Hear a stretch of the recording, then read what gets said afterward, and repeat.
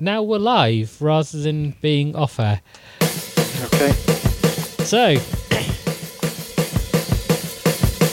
I would like to welcome everyone to the Non-League Podcast. It's the end of 2014 and I'm bored. I need some football. I've not had any for 2 days.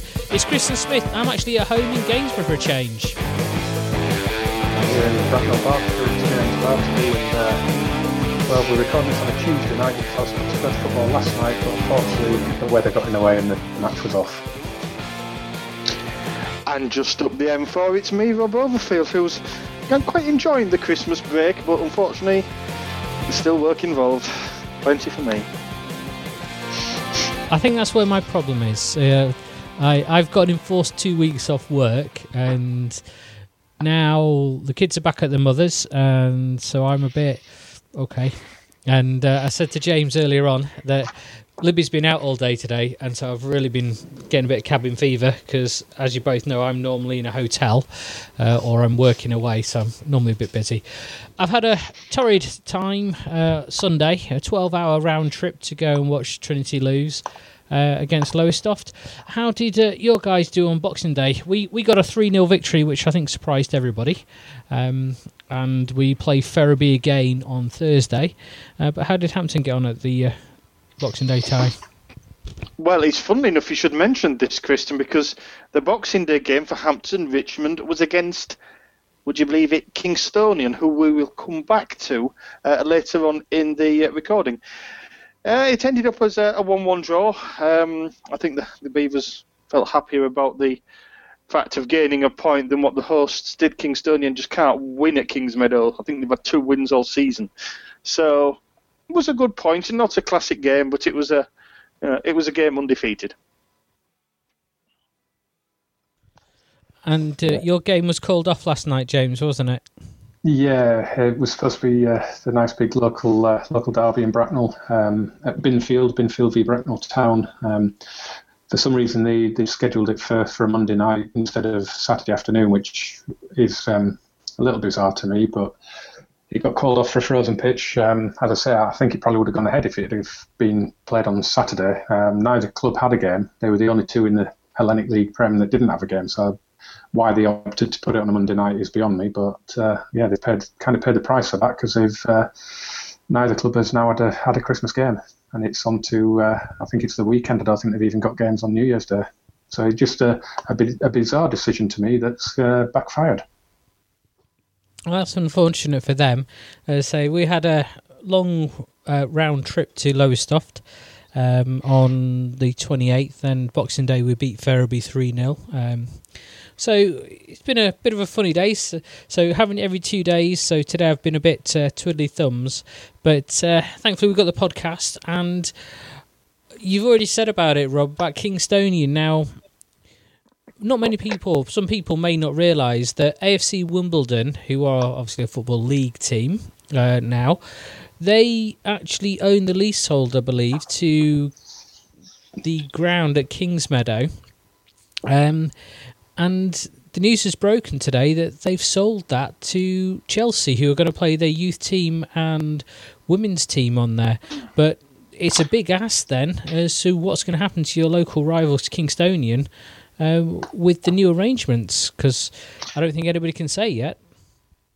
No, it hasn't quite got as far on as being a done deal yet.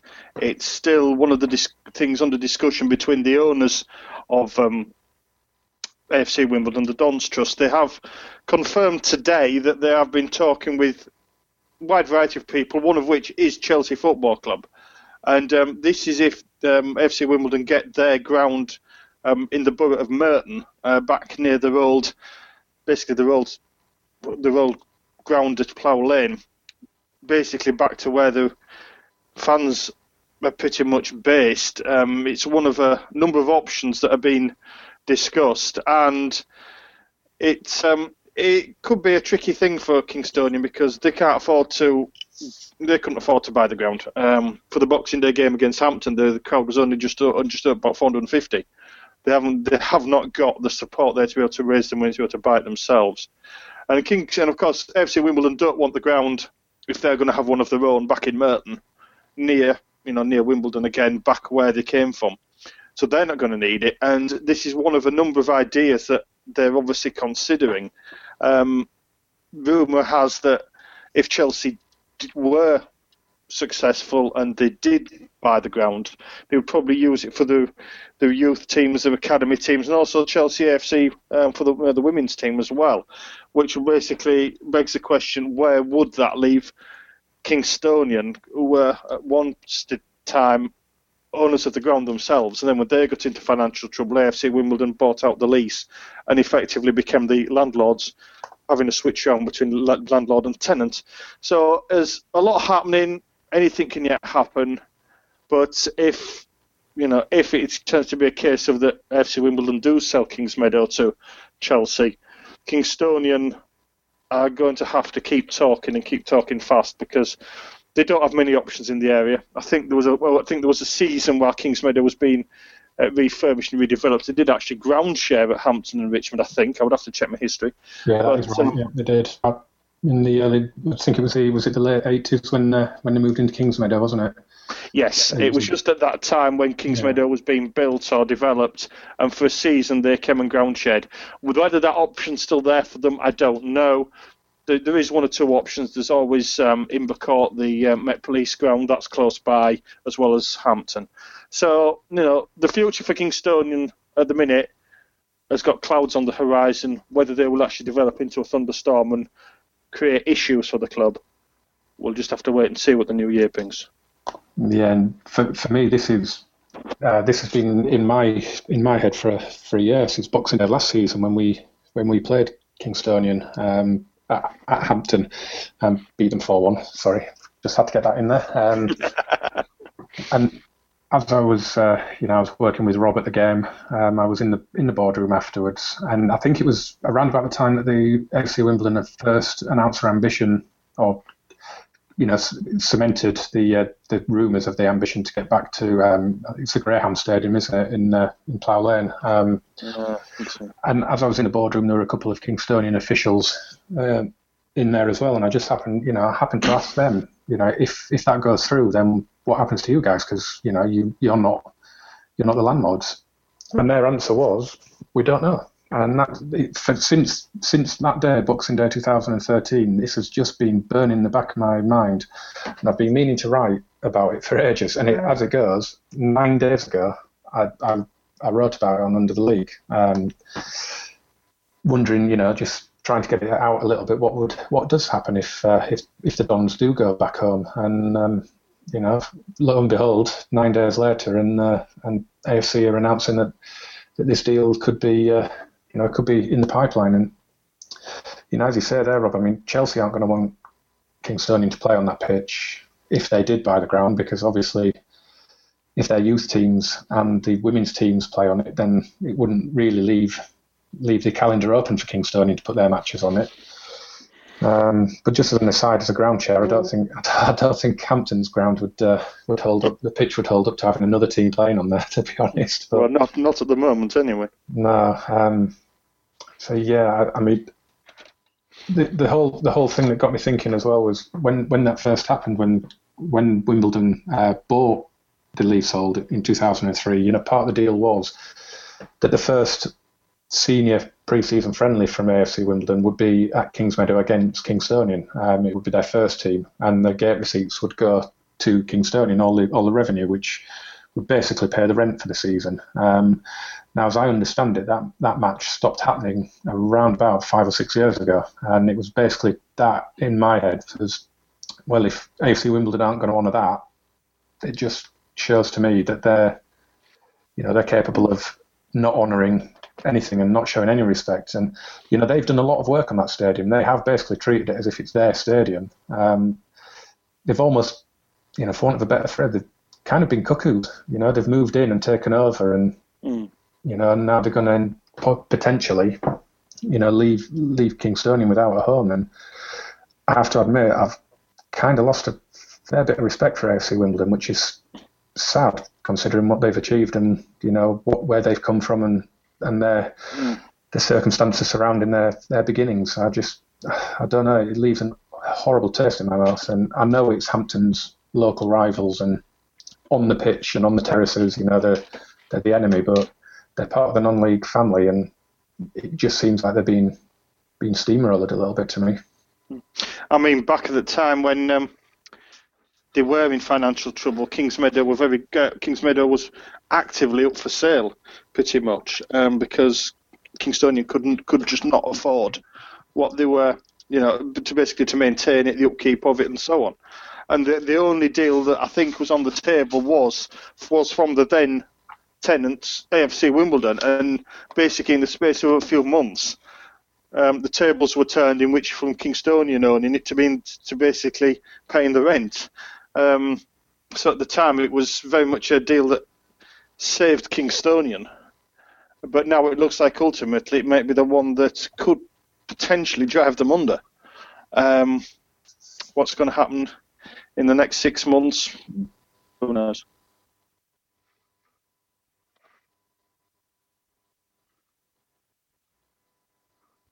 Sorry, I've muted myself then. Busy Christian? talking away, can't hear myself. It is a sad situation, and I think it's something that a lot of clubs have obviously got to think about, because we see that, I know Gloucester are moving back to Gloucester themselves. Worcester are currently sharing with Kidderminster, and then you've got other clubs where it's going to be like, I don't want to go back over old ground with Gainsborough Trinity, but they don't own the they don't own the ground that they're in. The supporters club, or so-called supporters club, owns the ground, and so they pay rent to the supporters club for it. So it's it is always a tricky one. Now, I understand, James, from your article that you put out, that it's only the leasehold that's been given. The freehold's actually still owned by Kingstonian Borough Council. Yeah, from the research that I did, that's true. So I'm not really sure the legal ins and outs of it. But yeah, as I understand it, it's the freehold is held by the council and the leasehold is held by AFC Wimbledon. So, I mean, in the article I've put, that what happens when AFC Wimbledon go back and Kingstonian can't afford the lease, and a supermarket comes in, like it's happening in Hitchin, Kingstonian are forced out that way. Little did I know that there was a Premier League club going to be possibly taking that place instead. In all honesty, if from Chelsea's point of view, just to say it's a fantastic piece of property for them to buy. It's purpose built for what they would need to use it for. It's absolutely fantastic for them. It'll be far cheaper than building buying their own land and building their own facilities. It's AFC Wimbledon have done an awful lot of work to the ground. And it's ready to go for Chelsea's next generation and youth teams and ladies teams and it's the youth everyone team, that is in the first team. Yeah, and yeah. But in terms of the ownership of the ground, I mean, for me, if Chelsea come calling, I could probably see Kingston Council taking a nice big fat check and handing it over, to be honest. But let's face it, Kingstonian aren't going to be able to afford it if Chelsea are coming calling. No. I mean, Kingsmeadow was only built because I think there was an issue with the old Richmond Road ground in Kingston that Kingstonian used to have, and that was and the space for the for Kingsmeadow was provided by the council. So it rather begs the question: what do the council want? Do they want to keep Kingston and Kingstonian together, or are they just happy to say, yeah, here you are, Chelsea, come by, offers, thank you very much, good night? Or will they basically make it a condition of Chelsea potentially taking over the leasehold that they have to find provision for Kingstonian Football Club within the plans for the ground? That'd be the ideal situation, wouldn't it? It would be the ideal situation, given the fact that the council said they're on the freehold. They can, in some respects, call some of the shots in this, because they can say to Chelsea, "Yes, thanks very much. Here's your the cost of the leasehold for you." And I mean, if Kingston Council have got any sense, and Chelsea do come in and take over the leasehold, to be honest, they want to be jacking it up a little, because Chelsea are going to be surely fail to afford it. But basically, what they should be able to do to whoever takes over the ground would be to basically make sure that provision is found in there for the original owners, the original club of Kingsmeadow, which was Kingstonian right in the start. If this happens, then Kingstonian have got time and they've got space. But if Chelsea stand on it and say, "I'm sorry, but we can't accept that," then it could go any other way. At least if Chelsea do take over the leasehold, then football will still be played on the site, even if it isn't Kingstonian. It could go that Chelsea might not agree to any conditions that the council might make and say, "Well, thanks very much, but no thanks." And as you think, James, it could easily go to a commercial developer.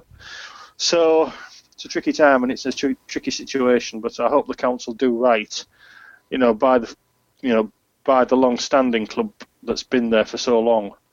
The Kingstonian have been in the area for years, 100 years at least, and to basically tell them that, sorry, we've had this great offer, we can't stretch it to make allowances for you, we can't do anything. That would mean the council would have for the second time have to find them somewhere to play.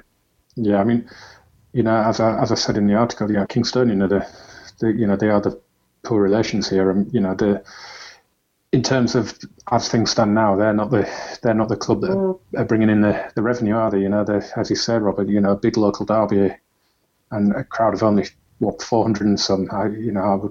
I was expecting to probably double that for a local derby on Boxing Day, but when you consider AFC Wimbledon are getting well over 2,000 now, I think on average 2,500, whatever. And don't forget that a week yesterday, so next Monday, I believe it is, or they've got Liverpool, haven't they? They've got Liverpool, so live on TV. So you got all the extra money for that was about 12 grand, and you expect the 4,500 to be inside the ground itself as well.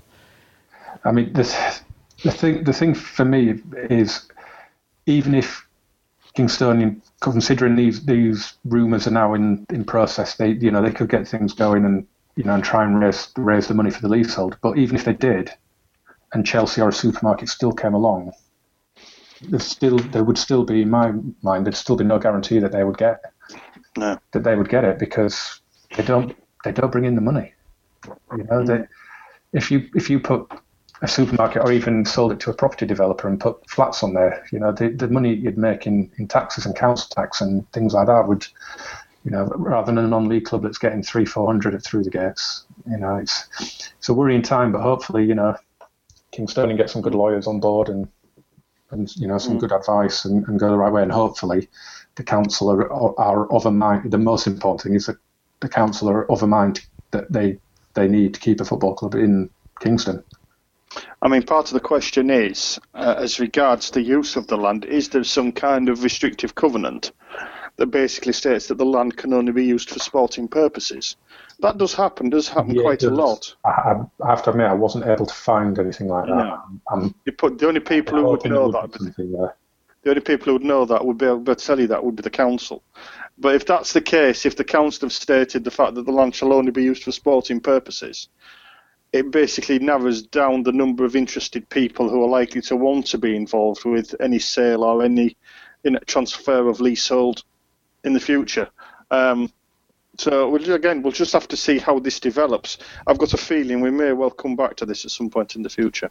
I mean, the ideal thing would be for the council to offer it to Kingstonian at a favourable rate and put a 3G in and get the revenue that way.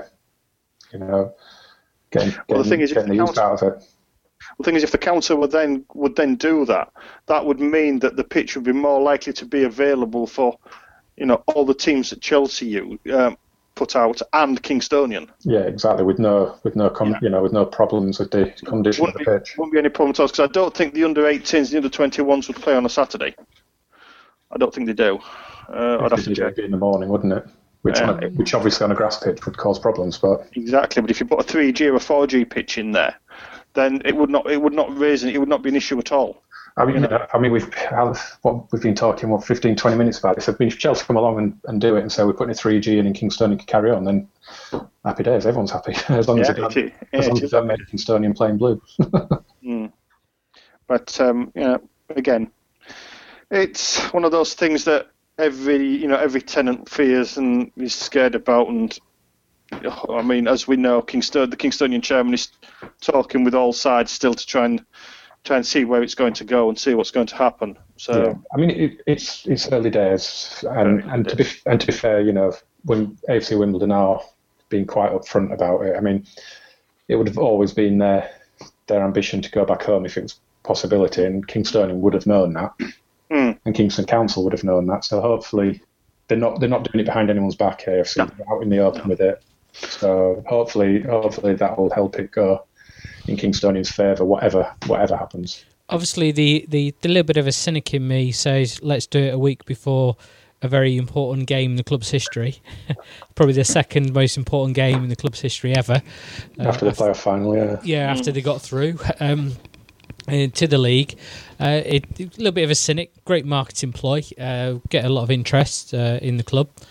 Because I'm just looking at because now the Daily Mail have picked it up and the Mirror have picked it up, all from the Surrey Comet, which is the people who actually broke the story. The under-21 teams and the youth team at Chelsea currently play at Aldershot, and so there are other ramifications here as well. And the women play at Staines Town. Yes, now, of course they do. Yes, they do. Yeah. If they stop, and playing that's only there, a recent arrangement. Sorry, Chris. That's only a recent arrangement. I think that's only started this season, or maybe last season. I think it was last season. I think it was a definite. I'm fairly sure it was at least 18 months ago. So then you're looking at two other clubs who are potentially going to lose revenue as well for part of this deal. Yeah, is the thing from the rent, because I know our pitch is rented out to the Scunthorpe youth team, and it's only a nominal amount, and they play on it, I think, on a Thursday night or something like that, and we get £200 a month. But it's £200 a month. It's another player. It's just looking at it like that. So that's the other thing. And I know Solihull Moors, the Birmingham ladies, play there, and they do invest in the grounds where the ladies play, because there was a big push a couple of seasons ago by the FA, but it seems to have gone a little bit by the wayside, to raise the women's game, the profile, and so they had to build a stanchion, a little stand for someone to film, because Birmingham ladies film every game, and the FA say you've got to film all the games in the Super League. So there's other ramifications that need to go to be thought of for other clubs. But it is going to be interesting to see how this develops over the next few weeks. I think subject to approvals by even the trust itself, because although the board of directors of the AFC Wimbledon want this to go ahead, it's still got to be ratified by the trustees, because it's a restricted action to sell some capital asset like that. But speaking of trustees, this came across. It happened 10 days ago, but we've not recorded for a couple of weeks with it being Christmas. But Norton United were locked out of the ground, and it seems that there has been a massive falling out between Norton and their landlord at the ground. And so this is the other thing that we've just been speaking about in some respects, is the Norton United were locked out by the Cole Institute Society Welfare Organisation, and they weren't able to actually get their stuff out of the change rooms because they've been locked out. So not just the balls and the strips and the cones, also obviously critical things like the defibrillator, the physiotherapy equipment, and it seems there's something really going on there. And I don't know whether you two have had chance to scan the other link that was broken on the 22nd by actually a former trustee of the welfare organisation, and it doesn't make pretty reading. That not only could they lose the football club, but they're going to lose the cricket club from the ground as well. And it really is a sorry state of affairs, and has been affecting the team who had a pretty good run. They had a good run in the FA Cup before getting knocked out by Gateshead, and they were going okay in the league, but now they seem to be obviously coming off the boil a bit, which is what's going to happen when you have this sort of disruption off the pitch. Yeah, I mean, it's a strange old situation. This, they've had a disagreement and it's led to them being kicked out of their ground. It's it's supposed to be a community centre for all the local sporting teams of all kinds of sports to play. And now, as you said, the cricket club could also be on the way as well. It's really bizarre. And I was listening to an interview with a Norton official, and they were saying that they've had a lot of quite a few ground share offers from even the likes of I think he said Port Vale. I think he mentioned, and he said there's a lot of clubs around the Stoke-on-Trent area that have offered a ground share. Of course, that has to go through the leagues and the FA and everything, but it's just I don't know. Nothing surprises me anymore. And then something like this comes along, and I just don't. It's hard to get your head around how something like this can escalate like this and end up with your club being locked out. And we talk about Kingstonian maybe losing their ground, and overnight it seems Norton United have basically lost theirs as well. It is possibly the most bizarre story of the season, even above those of Salisbury and Hereford. I think it is one of the strangest situations I've ever heard of. I mean, trying to get to the bottom of what's actually going on at Norton United is somewhat convoluted. So it's starting to look as if there is some kind of internal warfare, some kind of turf battle going on between the welfare organisation that actually owns the land and the various sporting sections that actually play on it. And it's an interesting. I say interesting, but it's just a mess. It's what are the trustees hoping to achieve? That's a tricky one. Are they themselves looking to basically sell the ground out and make a bit of money and basically sell it out to a commercial developer? Nobody knows. And it does appear to be the work of a few, basically a few of the trustees. I mean, there's 5 of them in total, but it looks as if this is the work of 2 or 3, just basically, trying to force issues. And it's looking as if they're starting to succeed. If the cricket club, they've just announced in the last few weeks that they're going to leave the area. The football club can't play. It just makes you wonder what the issue is with the trustees who seem to be basically running the show for the welfare organisation, because it doesn't seem to be as if they're doing they're basically not running it for the benefit of the community. It sounds as if they're starting to run it with their own agendas. Whether this is true or not, I don't know. It's a mess.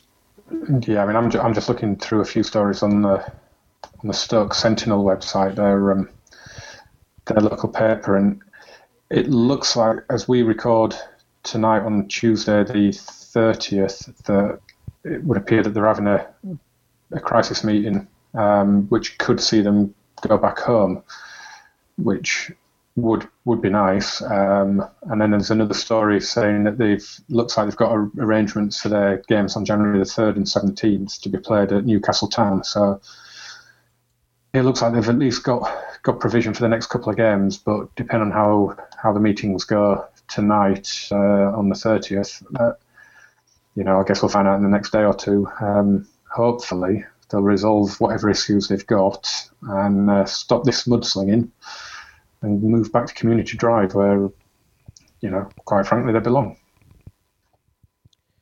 They do, and reading through the information given out by Norton United themselves, by their club secretary Dennis Vickers, it reads so similar to other sporting associations that I've been involved with in the local area around Gainsborough, where 2 or 3 people actually run everything. They run the whole of the committee because they're the only ones who are doing anything. And it appears that there's a different view from the appointed trustees. So somewhere in there it must be that they have to be appointed.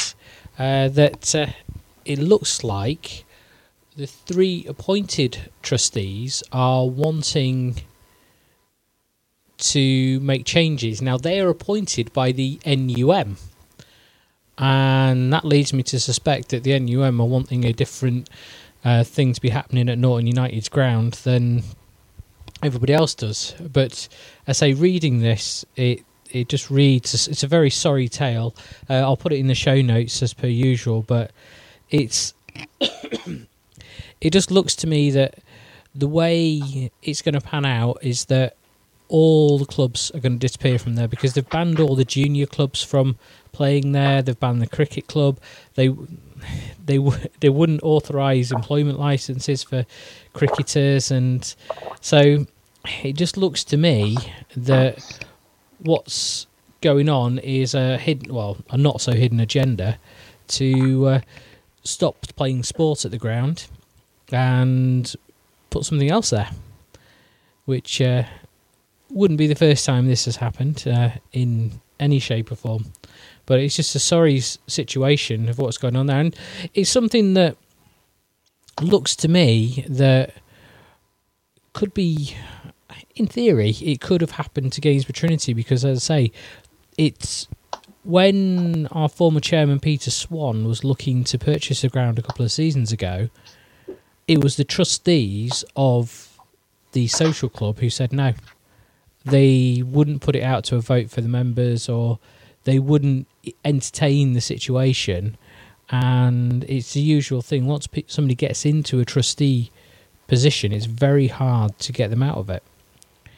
And so, we wait to see what's going on. I'll put everything you found in there as well through into the show notes.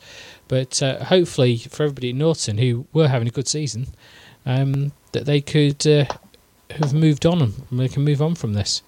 It's not a way that you want to start 2015 and securing your place in the Evo Stick South.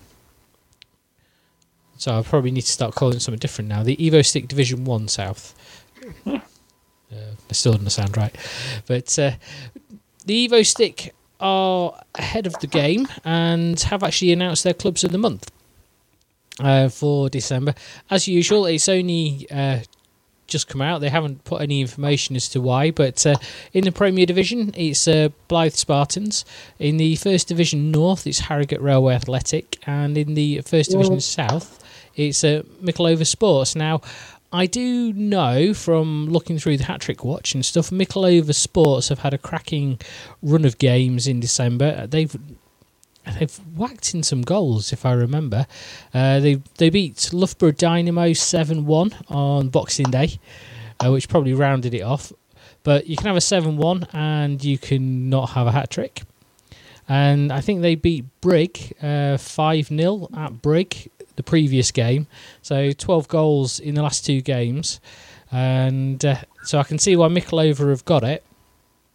And Blythe, they had a crunching 7-1 victory at Grantham on Boxing Day as well. So there's been some goals fired in the Evo Stick Northern Premier of late. And unfortunately for me, as Brig is very close to me physically and emotionally, because my son's team, he plays against their junior sides, they seem to have shipped about 30 goals this month, which is a phenomenal amount. It certainly is, but in terms of these clubs of the month, Blythe Spartans, I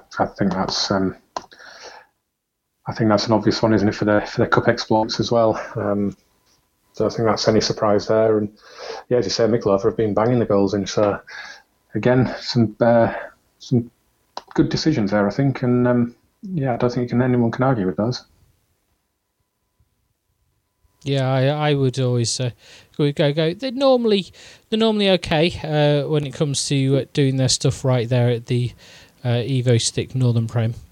Yeah, I'm just looking at the First Division South table, and Middlesbrough are second at the minute on 52 points, point behind Sutton Coldfield, but with 4 games in hand. So they could really open up a sizable gap if they can get the points out of those games.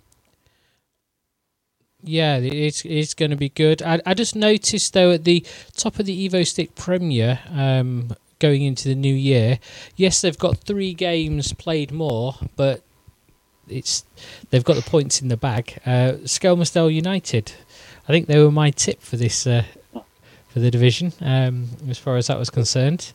And yeah, but my tip for the division are doing well now. They're on a good run of form, Old FC United, and they've got 7 games in hand on Skem, and they're only 17 points behind. So the league tables are just they're a mishmash at the moment, aren't they? Because I think if you go back to the Division 1 South, I mean, League Town have only played 17 league games, and they're only they've got 8 games in hand on Sutton Coldfield, and they're only 13 points behind. So.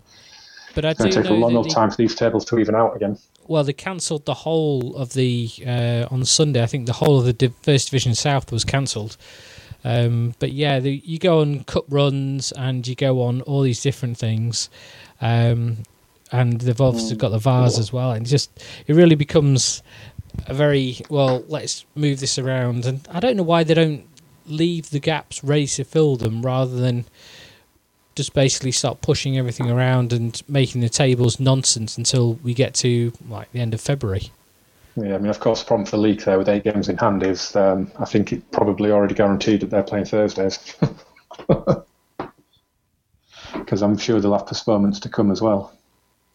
I think they've played the least, so yeah. Yeah, they've played the least of anyone. In the Division 1 North, there's Warrington have played 18, but there's a couple on 19 here and there, but yeah, they're 3 behind. Even everyone else has played at least 20, and some as many as 26 in the Division 1 South. So yeah, they've got a lot of catching up to do. And as I say, with January and February to come, they're going to have, you would have thought, a fair few more postponements. So I think the fans of League Town are going to be getting 4 games a week.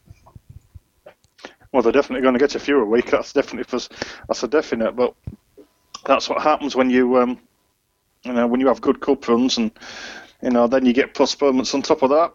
You end up playing lots of games in a short period of time. C'est la vie.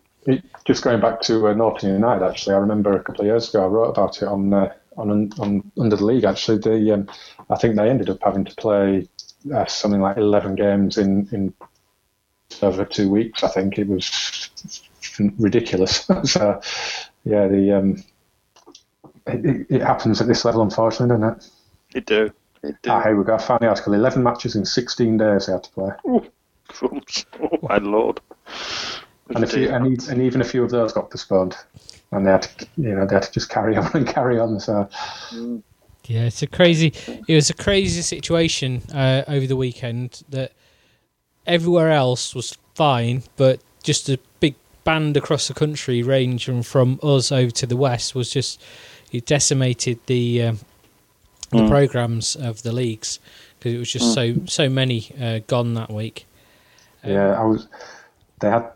started their run on April the 14th and were due to finish on April the 30th, but they got 3 games postponed in that run and ended up playing on the 2nd, 3rd, and 4th of May. It's crazy. It's fantastic. Madness. And they were all away from home as well, Eccleshall, Ashton Town and Nelson. So they had 3 away games in 3 days. Unbelievable. I bet fans don't forget that in a hurry. But moving on to Sunday, who else is having a bit of an away day? David Ackham. People may recall him being at Ledbury Town and Evesham United. He then went over to Sweden, and he's just signed a deal with the Chicago Fire of the MLS. So that's a bit of a step up from Evesham on a cold Tuesday night, isn't it, Rob? It is, but have you seen it? His goal scoring record is fantastic. Yeah, he's always been. I think it's because 1 and 2. Yeah, because he's come from. I would suggest it's because he's come through under the radar as he's Ghanaian. And what a lovely name for the academy it was that, the Right to Dream Academy. Yeah, fantastic name for an academy, that is. But yeah, for Helsingborg, so he's in the first flight in Sweden, and he's grabbed 30 goals in 62 appearances, assuming the stats are correct on Wikipedia.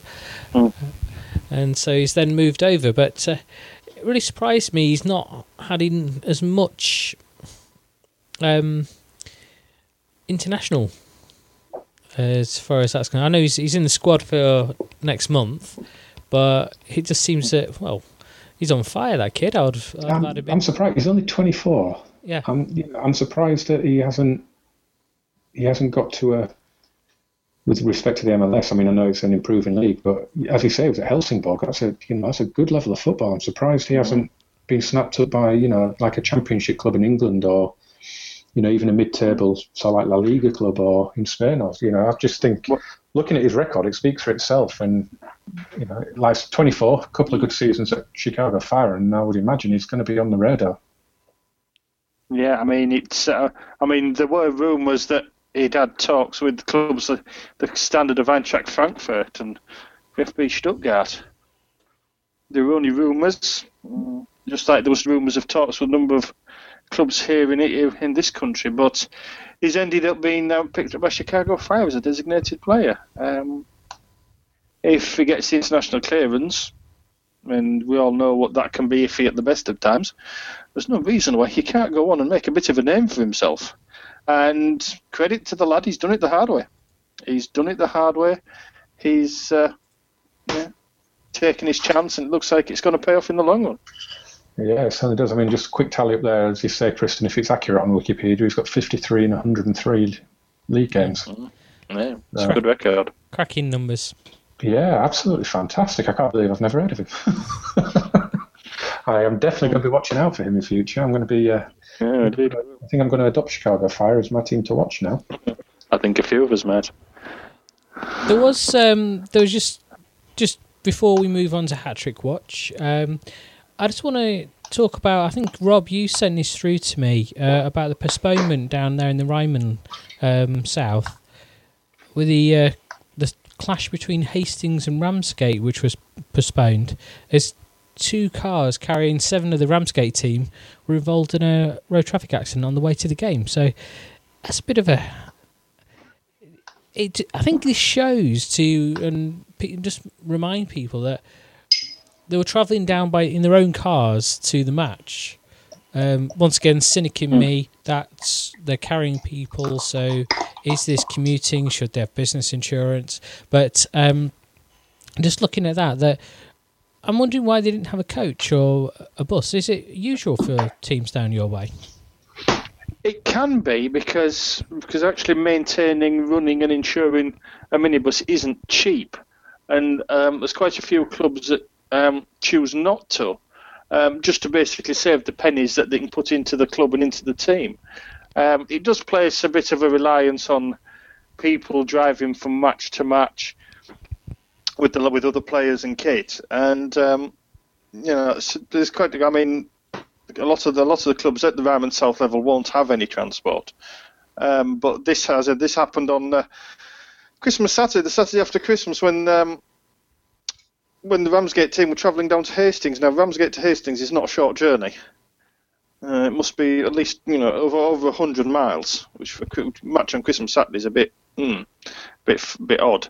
But thankfully, the injuries suffered by the 7 players of the Ramsgate team were not serious. They did have to be taken to the Queen Elizabeth Queen Mother Hospital in Margate to be treated, and the worst of them was one of the defenders, Curtis Robinson. He got a bit of a bang to the head and cut some bruises. It looks as if it's been a bit of a weird accident in the fact that one car hit the back of the other one. carrying the other three, the other three of the other players. So quite what's gone on here, nobody's entirely sure. But Ramsgate did want to play the game at Pilot Field Hastings, but having heard what the nature of the injuries were and the fact that it was 7 players, which, because that's half the team, including the substitutes, half the team basically been treated in hospital. Thankfully, the Environment League used some common sense in this, and basically, having spoken to Hastings, to Margate, they decided that in the best interests of everyone, the game, couldn't take place, and it was postponed an hour before kick-off. It's unfortunate when this happens, and I'm thankful that the Ramsgate players are not seriously injured. I suspect that 1 or 2 players involved will not play in the game on Thursday because they play Whitstable Town. So it could be a tricky time for Ramsgate, but it's a good thing the fact they're not seriously injured. But for once the league have used some common sense, used a little bit of been sensitive to the situation and decided that the game couldn't really go ahead anyway. Yeah. Well, there were some games played because it's 2 weeks since we last recorded, so I'm conscious of the time. Let's crack on a little bit. Round about now, it's time for Hat Trick Watch.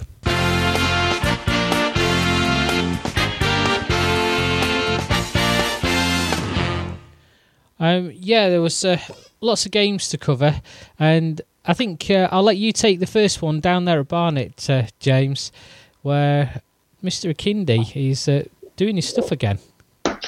Yeah, he's up to well, this hat trick has seen him get up to 21 for the season now.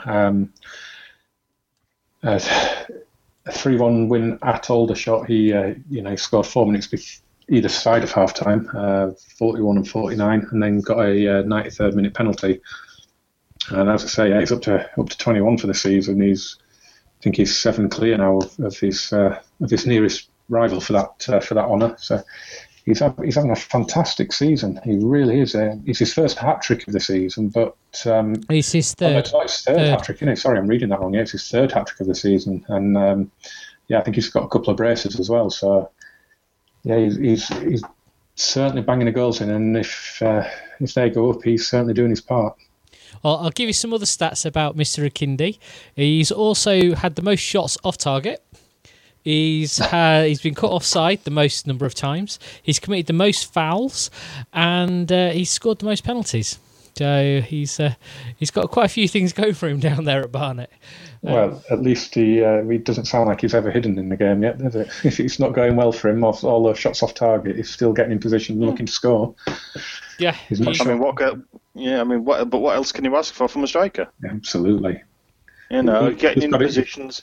He sounds like I'm fascinated by the psychology of a striker, especially when you miss a chance, especially if it's one that you feel he should have done better with. Obviously, it doesn't seem to affect him. He just knows there's another one coming, and he'll do better with it next time.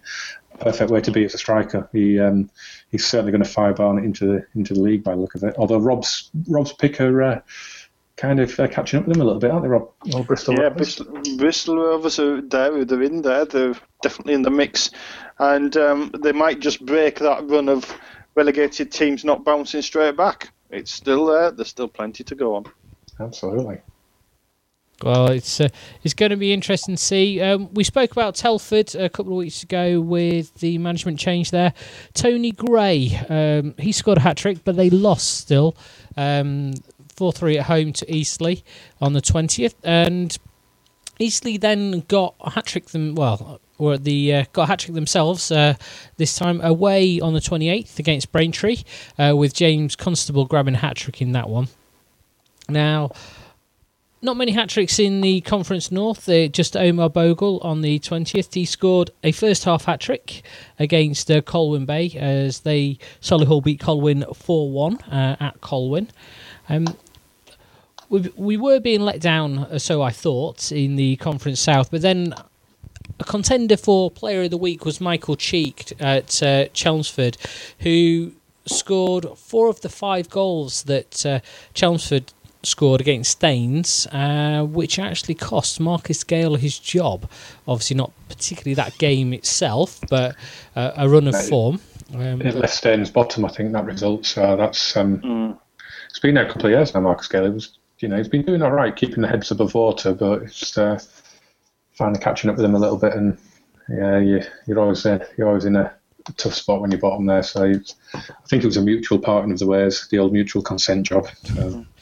I think in that game, Staines had actually taken the lead, and weren't they 2-0 up at one stage? Yeah, they were 2-0 up, and then Chelmsford went 5-2 up, and I think Staines scored in the last minute. I mean, that's probably the worst thing that a manager can ever see. You know, his team's gone 2-0 up. Great, we need the points, we need the win. Stick at it, boys. And before you know it, in the space of half an hour, your day's ruined. Yeah, it's one of those where he's probably just thought, well, what more can I do? We've a bit closer to home. We've possibly got a bit of experience with that, Rob. But when you're 2-0 up at home, and then like you say, Rob, you're 5-2 down pretty quickly. I think as a manager, I think a lot of managers there would be like, I think I've done enough here. He's got a good name in the game, Marcus Gale. He does. Decent reputation at Staines as well as previously. So I think he'll be all right. He'll be back with us soon, I'm sure. The way it's looking with Staines down, it looks like it'll be one of the 3 very tasty South West London derbies next season. So it'll be an interesting season. Hopefully. Anyway. We're just going to move on. We're going to do them in the order that Libby puts them on the spreadsheet. So next comes the Evo Stick Northern Premier League with somebody who's only got his second hat-trick this season, but had a few last year. Shelton Payne at Trafford. He scored 3 of the 4 goals for Trafford as they beat Matlock Town on the 20th, 4-2. Now, 2 very quick hat-tricks on Boxing Day. Both, once again, contenders for Player of the Week. We're looking at Anthony Carney at Barwell. They scored 4-3 to Barwell over Kings Lynn on Boxing Day. He scored a hat-trick in 10 minutes on the 10th, 15th, and a penalty in the 20th to round it off. In that lovely symmetry there, 10, 15, 20. That's fantastic. Yeah, I think it was probably like 16, but the ref didn't like it, so he just wrote it down in front of 144 people down there at Barwell. And Robert Duffy, Ilkeston, they played Belper away and on Boxing Day, and he scored a 66-minute penalty and a 73rd to grab a hat-trick in 10 minutes there. So it was interesting symmetry once again. Just quick note to the listeners there, 2 hat-tricks inside 10 minutes, and neither of them are Player of the Week, so there's something special coming. Yeah, it is something going on, and I think we've unanimously decided, or while Rob wasn't here, to go with Liam Caddick, who at Burscough, now it's a player of 2 weeks because it was 2 weeks ago, but this is just special. It's 5 minutes. And he scored a hat-trick. Yeah, he amazing. Killed the game after 5 minutes. He scored. I was going to say, it's not just 5 minutes, it's the first 5 minutes. He scored in the first minute, then the 3rd minute, then the 6th minute, as Burscough beat Kendal 4-0 at Kendal on the 20th. So I think that's why we've gone for him for Player of the Week, Liam Caddick. I mean, that is one way to finish a game, I mean, basically, if you'd been in the clubhouse, at Kendal, and you'd been a bit late getting your drink and you were just out, and you got out there and you saw the scoreboard saying Kendal 0, Burscough 3, you'd think, what was in this pint? What was in this drink? You wouldn't believe it. It's one of those stories that you look at and you think, it's got to be a misprint, there's got to be something wrong. I'm just looking on the Burscough website. Their top scorers, he is actually their top scorer with 7. So...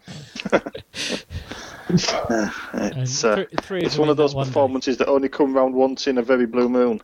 Liam Caddick he'll not forget this game. It probably wasn't much of a game in all honesty, but he'll not forget it, and be interesting to see how whether that'll change fortunes for Burscough. To be honest, well, as a Kendal player, the game's dead after 6 minutes. I mean.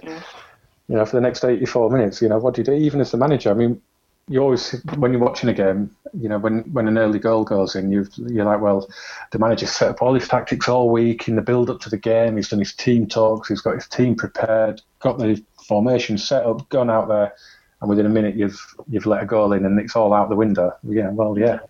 Try after 6 minutes, being 3-0 down. You might as well just get back on the coach and go on. Might as well not bother coming out at lunch after time. It's unbelievable. But I will say, you can make a difference, because a couple of weeks ago, we didn't win the game, but we gave our damnedest. We were 4-0 down at half-time, and we lost the game 4-3, and they cleared off the line in the final minute to ensure they got all the points.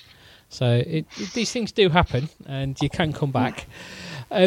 Speaking of coming back, I already mentioned about Brigtown. Now, I've just done a little tally while you two were talking. They conceded 25 goals and scored 1 in the league in December.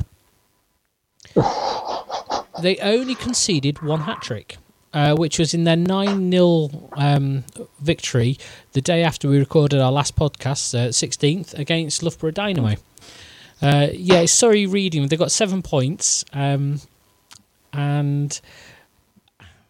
Surrey Reading, they lost 2-0, 7-1, 9-0, 5-0, 2-0. So it's 2-0. It's getting better then. But going back to tying all the stories together, they lost 7-4 to Norton United. So it's another. And even Kidsgrove, where we know all the problems have happened there, they've beaten them 7-2 this year. And remember that Gresley beat them 10-0, which I think is a league high for a number of seasons. So I need to go up the road and find out what's actually going on there, because Brig, I don't recall ever being quite like this. We do have somebody from Kingstonian, though, who can lead something in, and I'm going to let one of you two say his name as your local rivals. Yes, Peleo Pico Gomez. About 10 days ago, he got a 20-minute hat-trick there against Canvey Island, away at Canvey, so it's a good performance. Scored in the 59th, the 74th, and the 79th. But I have to admit, when I saw him on Boxing Day, he didn't look anything special, so I don't know what Canvey Island were doing. They'll be watching the ferries that go behind the goal. Well, who knows what Canvey were doing, but like I say, when I saw him on Boxing Day, Pico Gomez did not look very good, so I don't know quite where that came from. But apparently he's been a bit of an inspiration to Kingstonian this season, so he's basically an old-fashioned centre forward in many ways. Leads the line, holds the ball up, not frightened of mixing it a little. And in this one game, it's proved that he at least knows where the net is.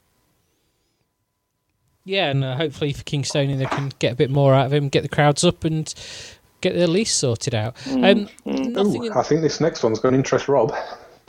In the Ryman South. Oh, I was going to say, because there's nothing in the Ryman North. Now, which one in the Ryman South? Mr. Lua. Where do I know?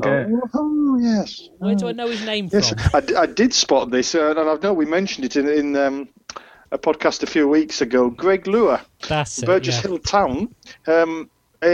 Basically, on the 1st of January, he leaves Burgess Hill to go and take up his place at the Hull City Development Squad. Yeah, this was his final game. Yeah, his final game, he picks up a hat-trick. So he leaves Burgess Hill and their supporters with, some great memories, especially with this. Playing away at Worthing, winning 5-1 did Burgess Hill, and Greg got his goals in the 9th, the 74th, and the 77th minute. So he's left the club on a high, and be interesting to see if he can continue his development and end up making a name for himself at higher levels. Yep, I'm sure that we'll accept him on a month's loan, because we've just got 2 of the Hull City players on a month's loan. Yes, I noticed that too. Yeah, John O'Margaret. Can't remember which 2 it was. John O'Margaret has come back, scoring on his debut on Boxing Day. And Matty Dixon, youth team captain, is the under-21 captain. He's come across as well. But let's go back to South Park, where Chris Smith, he scored a hat-trick on the Saturday the 27th as they beat Carshalton 5-3 at Carshalton as well, so that's not a bad result. So just me, do a lot of these hat-tricks seem to be away from home? No pressure.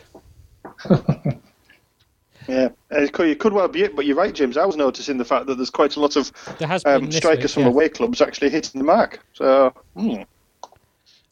But this one's a home one.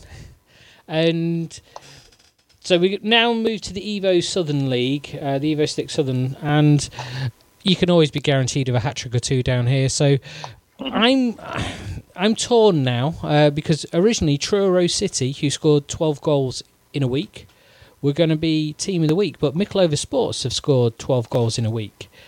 It's probably a joint one then, isn't it? And they've both conceded only 2 goals in a week. So you can't even go for the better defence. So I would like to go for a joint. Truro City down there in the south and Mickleover up here in the north, or Midlands. I'll just throw an honourable mention to FC United of Manchester, because they got a thumping 4-0 win at second place Curzon Ashton, and then followed that up. That was on Boxing Day, and then followed that up 2 days later with a 2-1 win at Kings Lynn. So 2 massive results for them as they go on their customary good run of form around this time of year. They always seem to leave it till the second half of the season, and it's always just been that little bit too much for them to do to get promoted. But they've started the run a little bit earlier this season, so you never know. But going back to Truro, Isaac Vassell grabbed a hat-trick on Saturday the 20th as they beat Histon 7-2 at Truro. Now, interesting thing there, as I was driving to Lowestoft on Sunday, we drove past Histon, and I thought, can't Histon be in our league? And we'll go there. Because it was a long way after that. Looking down there in the Southern, Tom Liversedge at Bedford Town. This is going back to the 16th. In the 3-3 draw with Godalming, he scored a hat-trick in the 39th, 52nd and win a penalty, and the 55th. And then the final one, which it's interesting to me that it's the final one for 2 reasons. On Boxing Day, North Lee, they beat Bishop's Cleeve, poor old Bishop's Cleeve. I think conceded their 3rd hat-trick against them this season. They lost 6-0. North Lee won 6-0. Now, Zach Westlake grabbed the hat-trick, but according to his write-up on the North Lee website, he's actually their right back. So it's another defender scoring a hat-trick, which is an unusual feat. But I do believe you can go one better in the end finally this week, James. And finally, the part of the show where we take a look at the lighter side of non-league. Send any suggestions in to @nonleaguepod or @undertheleague on Twitter. Let's see what we've got this week. Over to you, James. So we've touched on the subject before with goalkeepers scoring goals. And it wasn't just one this week; there were 2 involving Kent clubs. We had, just getting through now, we had Margate, their game. Ryan Moss gave them the lead before there was an equaliser from Diokaji. But in the last, I think it was the goalkeeper came up in the 3rd minute of injury time for a corner and found the top corner to get a equaliser. And Peacehaven and Telscombe in their match, who was that one against? Sorry, I think it was Maidstone. Yes, Maidstone and Peacehaven and Telscombe. Yeah, they also had a goalkeeper score. So we've had it a few times during the podcast over the last few months. But 2 Kent clubs, both got with goalkeeper scoring at the weekend. Yeah, it's fantastic. Peacehaven and Telscombe as emergency keeper for the day was actually the striker. I know James wasn't able to be at the game when we played Peacehaven and Telscombe, but when we played them, the player that scored for Peacehaven was actually playing in goal. The player was named Joe Gatting. I believe he's some relation to the Middlesex cricketer. Because Peacehaven and Telscombe didn't have a keeper available. it was very much a case of they weren't able to get a replacement in time, so he had to step up. And late in the game, Peacehaven got a penalty, and Gattin sauntered up, I'm sure, from the back and promptly buried the ball in the back of the net. So technically, it is a goalkeeper scoring, but it's a bit of a twisted one. But for Nicky Bull to sneak up there and belt it into the top corner from 10 yards out, well, he's not going to forget that. And I don't suppose many of the the players many of the fans there, the 600 fans, will forget it either. Goalkeeper scoring, who would have thought it? No, it's lovely to see for me, because I'm very much part of the Goalkeepers Union. But it's been an interesting chat with you both again. We've got a new Facebook page, I believe, Rob.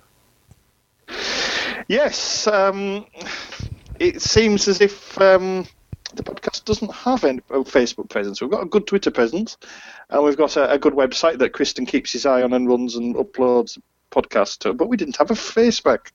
And so I took it upon myself to do this, and we now have a proper Facebook presence. If you go to Facebook and just search for the Non-League Podcast, you will find it. It's be there for us to tell you when the podcast is available, for you to tell us about stories that we might not know about, that you hear but we don't, to give you some background information about what actually goes on in recording the podcast, a brief look at the topics we discuss, before you download the podcast itself. And basically it's there to act as a bit of a conduit between ourselves and you, the listeners. As I said, if you just go onto Facebook, those of you that have an account, and just type in the Non-League Podcast, if you just be so kind as to press like, it would be marvellous for us, and it would just show us how much people actually listen to the podcast and how much they appreciate what goes on. Yeah, and also if any of our listeners fancy coming on for a few minutes for 1 week, or even for the whole show 1 week, we'd always welcome a guest. I'm sure you guys would agree there, and you can get in touch with us there. And oh yes, even if it's just to come on, say how your season's been going so far, just leave a note on there, or get in touch on Twitter, or you can email myself at undertheleague@gmail.com. And let's get some new voices on the podcast. No, it is something that I would like for us to be able to do in the new years, have some guests on. We've had Shane Clark on this season already. We're talking to the Hereford Trust about trying to get some arrangements with them to have somebody on. So, yeah, I would much rather we have a few people talking, because I'm not in this for the sound of my voice. I want to hear you two, and I want to hear the listeners. I want to hear the listeners really come out and give their input as to what we can do. And as long as they're available on a Monday night, when we record this live between 7:30 and 9 usually. We're a little bit later today because we had a few chats that we needed to have before we started the recording itself.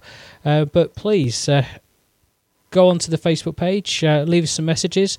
You can go onto Twitter at NonLeaguePod, and you can get through to us that way.